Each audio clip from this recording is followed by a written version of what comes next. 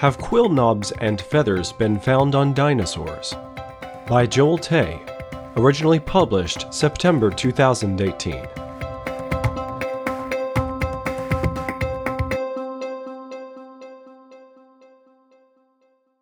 Stephen T. from the United States wrote the following comment on our review of Jurassic World: Fallen Kingdom. I have read that the raptors in Jurassic Park were called Velociraptor because Gregory Paul folded the genus Deinonychus into the genus Velociraptor in his 1988 book Predatory Dinosaurs of the World. He has since split them into two genera again. Several dromaeosaurid species roughly the size of the Jurassic Park raptors have been discovered. Utah raptor, discovered around the time the first movie came out, Accolobiter from Asia, and Dakota raptor, which actually looks like a giant version of Deinonychus, and hence more like the raptors in the movies than other dromaeosaurids. A fossil forelimb of Dakota raptor shows quill knobs on the forearm similar to those of modern feathered birds. In general, the big dromaeosaurs like Dakota raptor look like larger versions of feathered animals like Archaeopteryx and Microraptor, so it seems reasonable to suppose that they were likewise feathered. Question: why are birds not dinosaurs? On your own principles, an eagle, a penguin, and a hummingbird do not share a common ancestor. They are not birds by virtue of being a single kind. Similarly, you don't deny that birds are vertebrates, even though vertebrates are a plethora of distinct kinds. Given that many theropods share similarities, for the sake of example, hollow bones, bipedality, etc., with modern birds that they do not share with other dinosaurs like Triceratops, why can both T-Rex and Stegosaurus be dinosaurs, but an ostrich or toucan cannot? It cannot simply be because birds were created on the fifth day, while most dinosaurs were created on the sixth. By that standard, whales and bats cannot be mammals. Creation Ministries International's Joel Tay in the United States responds: these tiny bumps are too small to realistically represent real quill knobs. The bumps on these bones are spaced too irregularly, and the direction of some of these so-called quill knobs even face the wrong direction. I am aware of the account of Gregory Paul's role in the naming of Velociraptor. Actually, I own a more recent dinosaur encyclopedia by Paul. There may have been multiple reasons why the name Velociraptor was used. Michael Crichton is reported to have told John Ostrom that he chose Velociraptor over Deinonychus as it sounded more dramatic. Why Velociraptor and not another dinosaur name? They are closely related and possibly from the same dinosaur kind. Taking into account Paul's influence behind the film, Velociraptor sounded like a reasonable alternative. If you are going to lecture us on our own principles, then you would do well to learn what they actually are. Speciation is not a problem for biblical creation, and it is an important aspect of the biblical creation model. So this diversity within each animal kind fits nicely with what we would expect, and what creation is expected even before Darwin. We have no idea why you would think that creationists believe that birds are a single created kind, when the Ark account explicitly specifies kinds in the plural of birds. See Genesis 7, 1-3. You also raise the issue of homology, as if it clearly proves common ancestry rather than common design.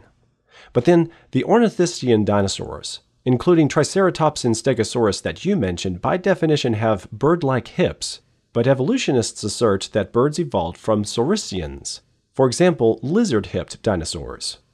So the common hip structure of birds and ornithischians must be homoplastic, not homologous, supposedly the result of convergent evolution.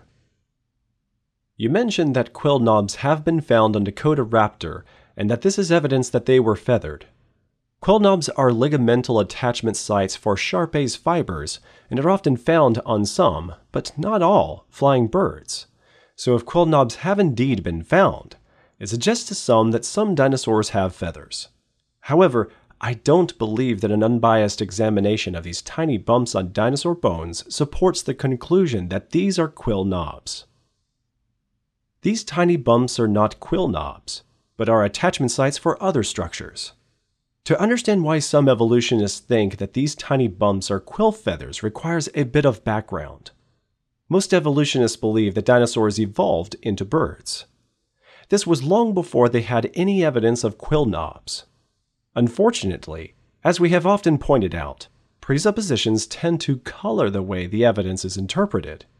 In this instance, the desire to show that dinosaurs evolved into birds led many evolutionists to interpret tiny bumps on dinosaur bones as quill knobs, anchor sites for feathers.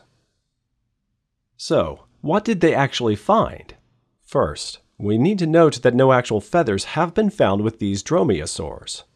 What was first discovered were 6 extremely tiny bumps on the central third of a velociraptor bone. These bumps on the velociraptor bone appear to be far too smooth and too tiny when compared to the quill knobs of many birds today. They even had to be magnified for proper study. This is quite different from flying birds today that have prominent quill knobs, although the albatross lacks them. Unfortunately, many evolutionists jumped on this as proof that dromaeosaurs had feathers. From that time on, whenever evolutionists find these bumps on the arms of dromaeosaurs, it almost automatically gets interpreted as proof of feathers. Second, not only are some of these tiny bumps too small to realistically represent real quill knobs, but in some cases, the bumps of these bones are spaced too irregularly, and the direction of some of these so-called quill knobs even face the wrong direction. For example, in the case of concavenator, the bumps seem to be on the lateral side of the ulna, towards the outside of their arm, rather than to the back of their arm as expected if these knobs are attachment points for flight feathers.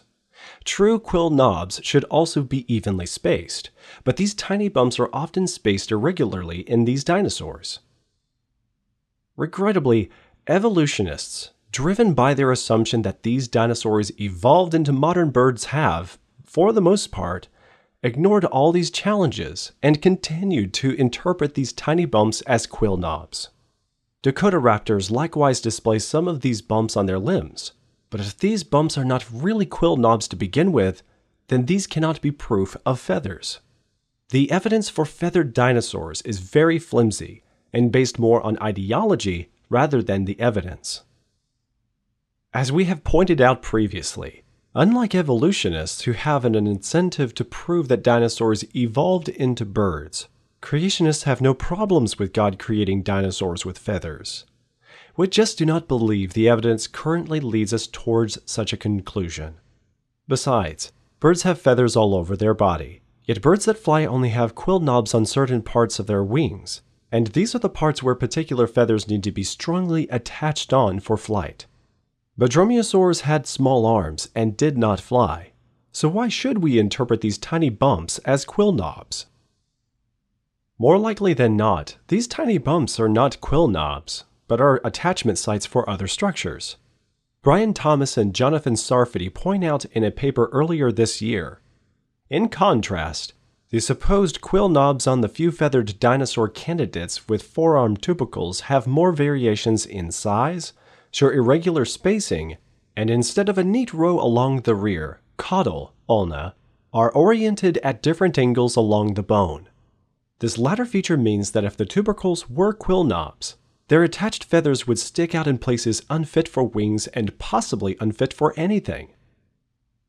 Even the evolutionary paleontologist Darren Naish, addressing what has been presented as quill knobs on concavenator, admitted in his blog, "Animals sometimes have weird, irregularly spaced tubercles arranged in lines on various of their bones, typically located on intermuscular lines.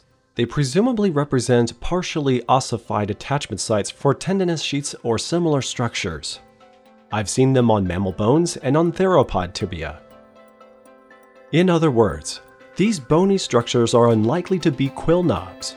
As mentioned in the movie review, we do not have problems with God creating dinosaurs with feathers, but the evidence just doesn't seem to support such a conclusion.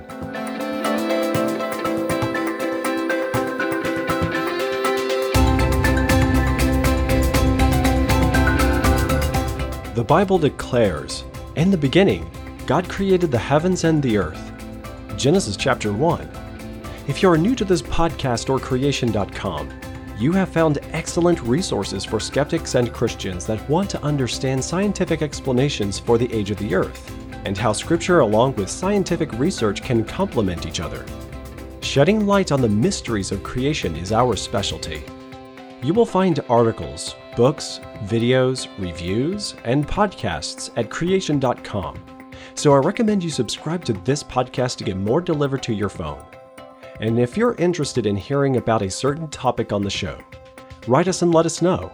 We're always happy to answer your burning questions. I am Joseph Darnell, and for all of us at Creation Ministries International in the United States and elsewhere, thanks for listening.